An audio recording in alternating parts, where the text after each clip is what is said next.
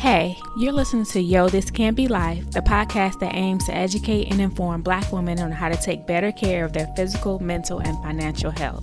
I'm your host, Bree Montgomery, and I'm inviting you to join me as I interview resident experts to find out the cheat codes to living your best life. The information provided is intended to be general advice and should not be considered medical advice. For that, please consult your medical professional. This week, we're doing our part to get the word out for Cervical Cancer Awareness Month. We're talking about how to prevent the cancer, how it forms, and what to do if you have abnormal cells. In the guest chair, we have Dr. Mare Mbe, who is an OBGYN in New York City. Her passion for women's health began in medical school and was further solidified during residency, where she noticed that many of her patients had limited exposure to basic information about their health. Her goal is to use her platform to reach a wider audience and provide them with easy to understand, concise, and evidence-based information on various health topics. And with that, let's get into the show. At this time, I'd like to welcome Mare Mbe to the show. Hi. Can you tell us a little bit more about yourself? Yes. So I am an OBGYN. I am practicing in New York City, in Manhattan and Brooklyn. I got into women's health in medical school. I actually originally did not want to do OBGYN, but did the rotation and fell in love with it. And my focus now as an attending is on getting better as a minimally invasive surgeon, issues with people of color in medicine and issues with access and things like that. And I try to use my social media platform to educate women on things that they might not know about, things that are a little bit lesser known and things like that.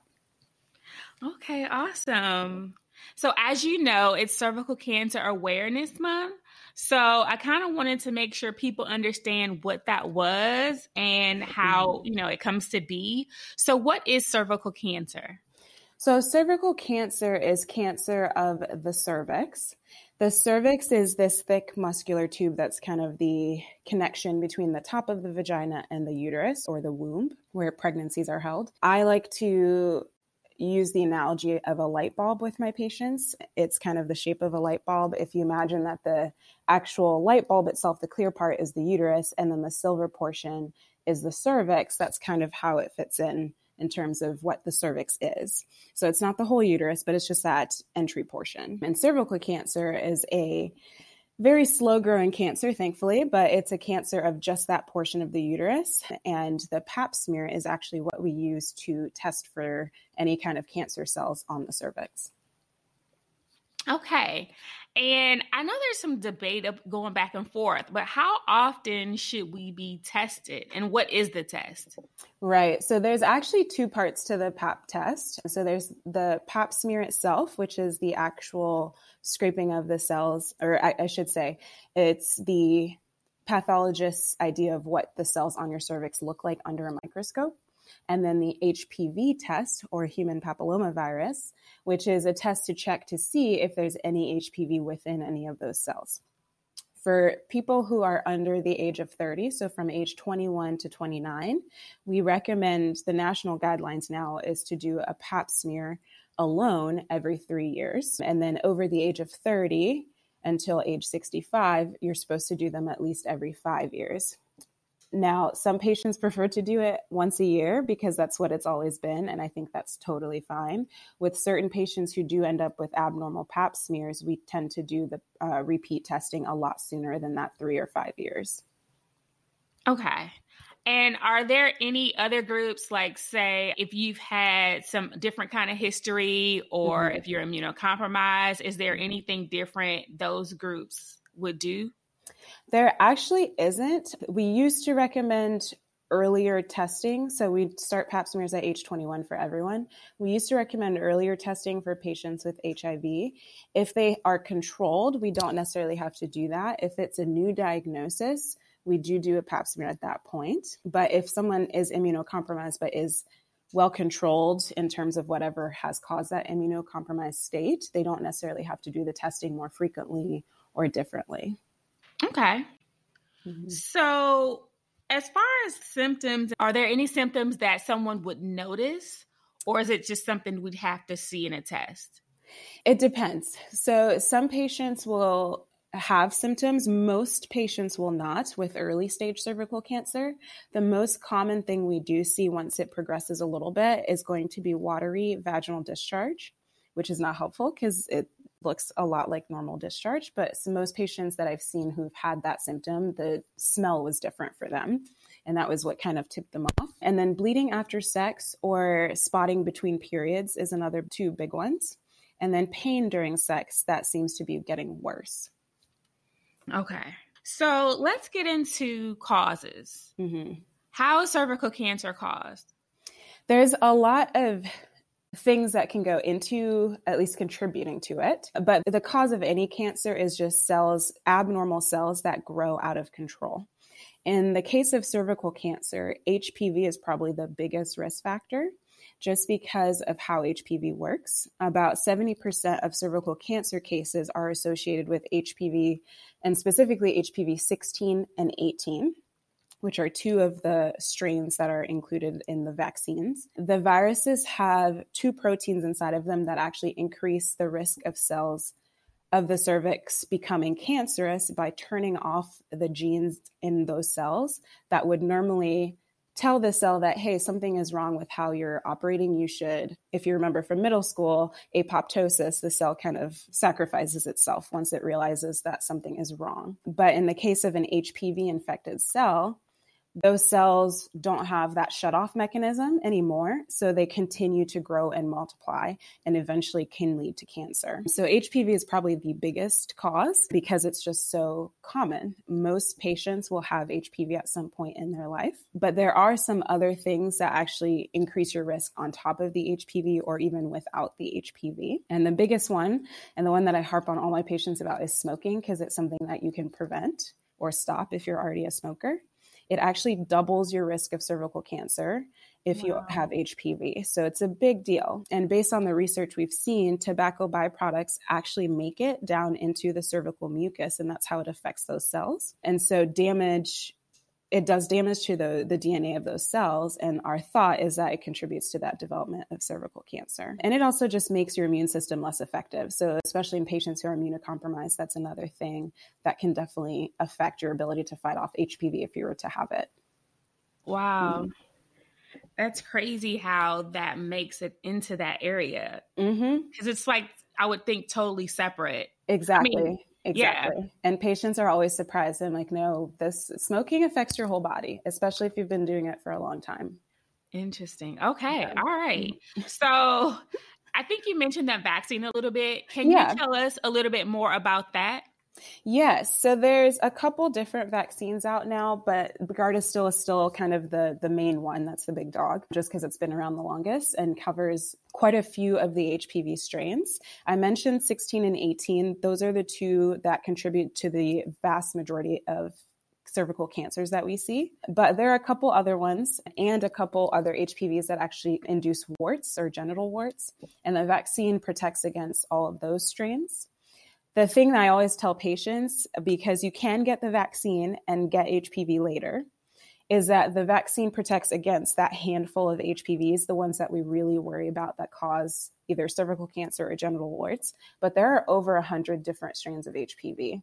Those other ones are not high risk to us because they're just not as associated with cervical cancer or the warts. So you can still get HPV after you've had the vaccine, but it's not necessarily any of the high-risk HPVs, and that's what we're trying to prevent. Okay. All right. I see. For the vaccine, I think there is an age group. Yes. How long do you have a window for getting that? So it actually was just recently approved to go up until age 45, so more patients can get it now. It was originally approved up until age 26. And the recommendation is if you have children to try and get them vaccinated between ages 9 and 12. And that's boys and girls, because boys obviously can also get HPV and spread it, even if they don't have any symptoms. Wow. Okay. So the effects of cervical cancer, what parts of the body does that affect?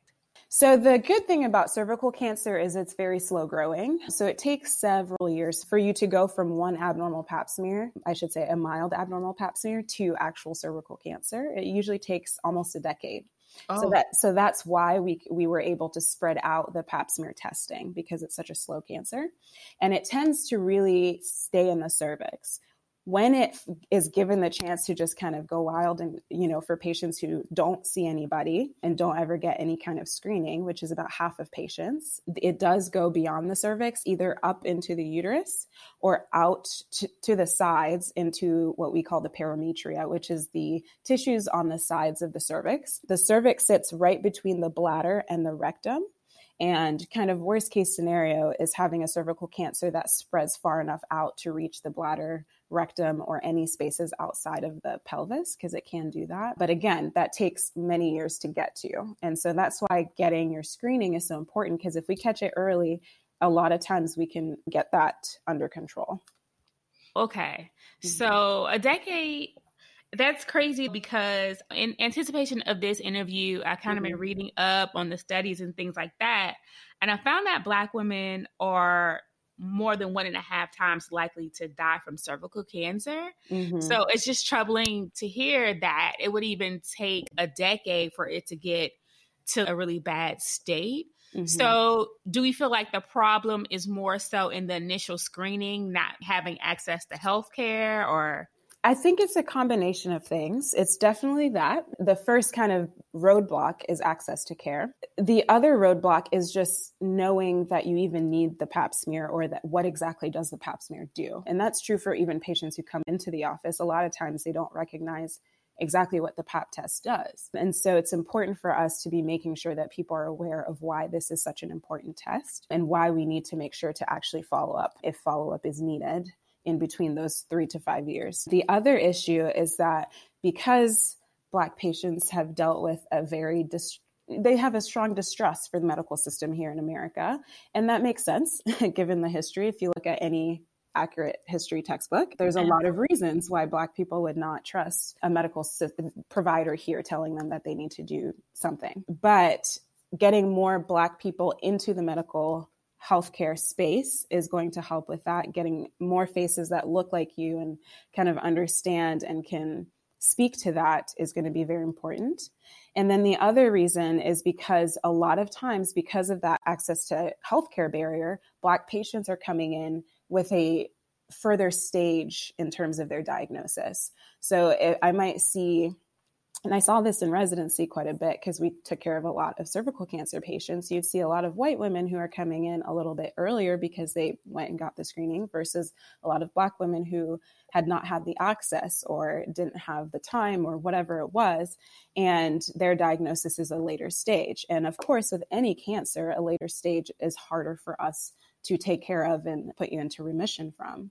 So it's a lot of different steps along the way that unfortunately are a barrier to Black women. And so part of what I try to do is focus my education on social media to Black women and try to get that information out there to patients. Oh, thanks. Because I feel like it's going to have to be a community approach. Yes, I think it's going to take everybody at every level. Right. So say you go to the doctor and they see an issue earlier with the pap smear. What can somebody expect as far as the next step if they've gotten an irregular pap smear and it's one of those numbers of strains that causes cervical cancer? So the vast majority of HPVs, even the high risk ones, most healthy people can actually clear on their own. It does take a little bit of time. Some patients it'll take 6 months, some patients it'll take 2+ years. But a lot of times we don't actually have to do any procedures on the cervix, and your body will clear it on its own. What we're trying to do when we follow patients up a little more closely after an abnormal pap is to catch the people where the HPV doesn't go away like it should, or where the pap smear continues to get worse. And the next step from the pap smear is what we call a colposcopy. It sounds a lot like colonoscopy, but it is not the same thing. We take a look at the cervix, very similar to a pap smear, but we use a colposcope, which is basically a large microscope, so that we can see the cervix better and actually see the surface abnormalities and take small biopsies of it. And that gives us a very definitive diagnosis. And based on that, we decide, does this patient require any kind of procedure? Do we need to just continue to watch because it's something mild? Or is it something where we actually recommend surgery? Okay. All right. You've cleared it. Can you get it again? And is it something you make antibodies for? You do run the risk of getting HPV again. As I mentioned before, there's like over 100 different strains of HPV. Right. And so basically with any new partner, you always have the risk that they might have HPV and you might get it from them. But if you have the vaccine against the high risk ones and the warts ones, then you should have antibodies against those strains so that even if that person had that, you wouldn't have to worry about any kind of actual lasting infection. But it is something that patients get very upset about when they've cleared an HPV and then another HPV pops up.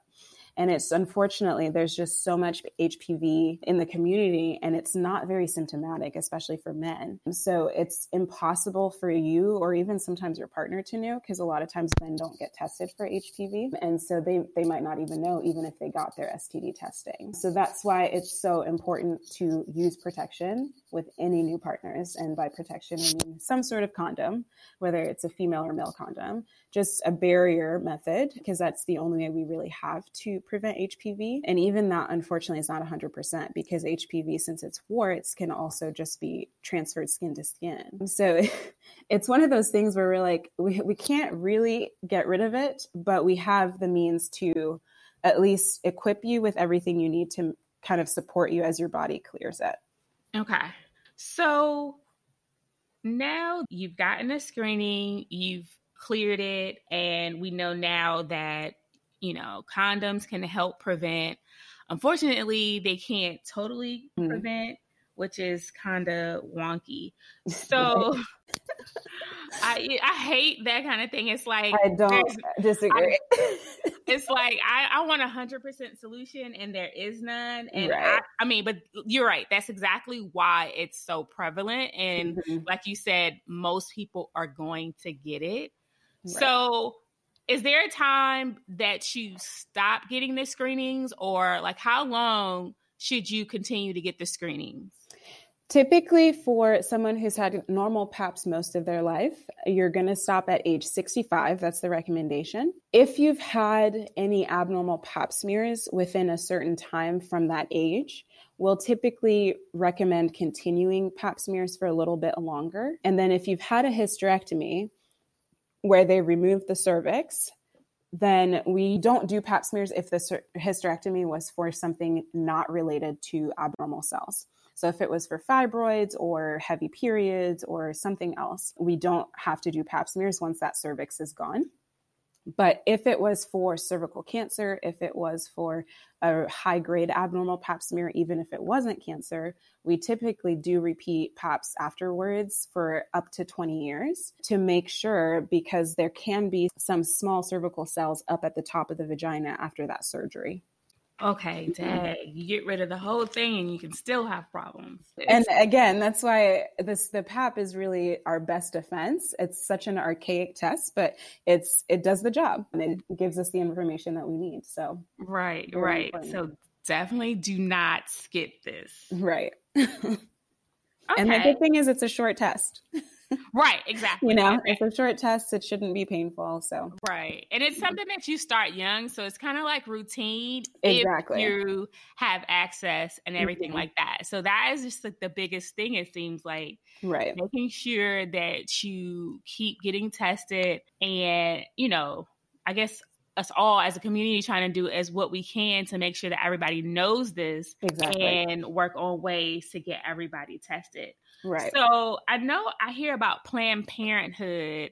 Are there any other kind of resources that you know about for people who do have, say, insurance or low income and that's their barrier? Yeah. So the best resource, because every location is going to be a little different, is going to be the Department of Health, your local Department of Health. Because they actually have a good bit of information about what local services are provided. So depending on where you are, there's at least always a health department, and they can at least plug you in for something that's local for you. Because PAPs are cheap, so it's not like they're an expensive test, thankfully. So it's an easier thing for a lot of communities to provide on a either discounted or free basis. And there are a good number of free clinics throughout the US, especially in urban settings, that provide free Pap smears and free Pap tests.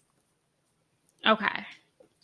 Thank you for that. And are there any other resources, like if we just wanted to find more information? Yeah, the two that are probably the easiest for non-medical people that I found and what I use for my patients is going to be the American Cancer Society. Their website actually has some very good information about cervical cancer, the risk factors, what to expect, the staging, all of that stuff. And then the ACOG website, which is the American College of OBGYNs, the official website, they have a frequently asked questions page for patients that goes over all sorts of topics. And cervical cancer is one of them. They'll go through a lot of the stuff we talked about today and even more information. Okay, great. So I know you mentioned that you were doing your own kind of awareness on this and other things on your social media. How can we find that? Yeah, so I am Sweat and Scalpels on all social media. I use probably Instagram the most. That's where most of my education is focused on. And that's probably the easiest way to find me and to kind of get information.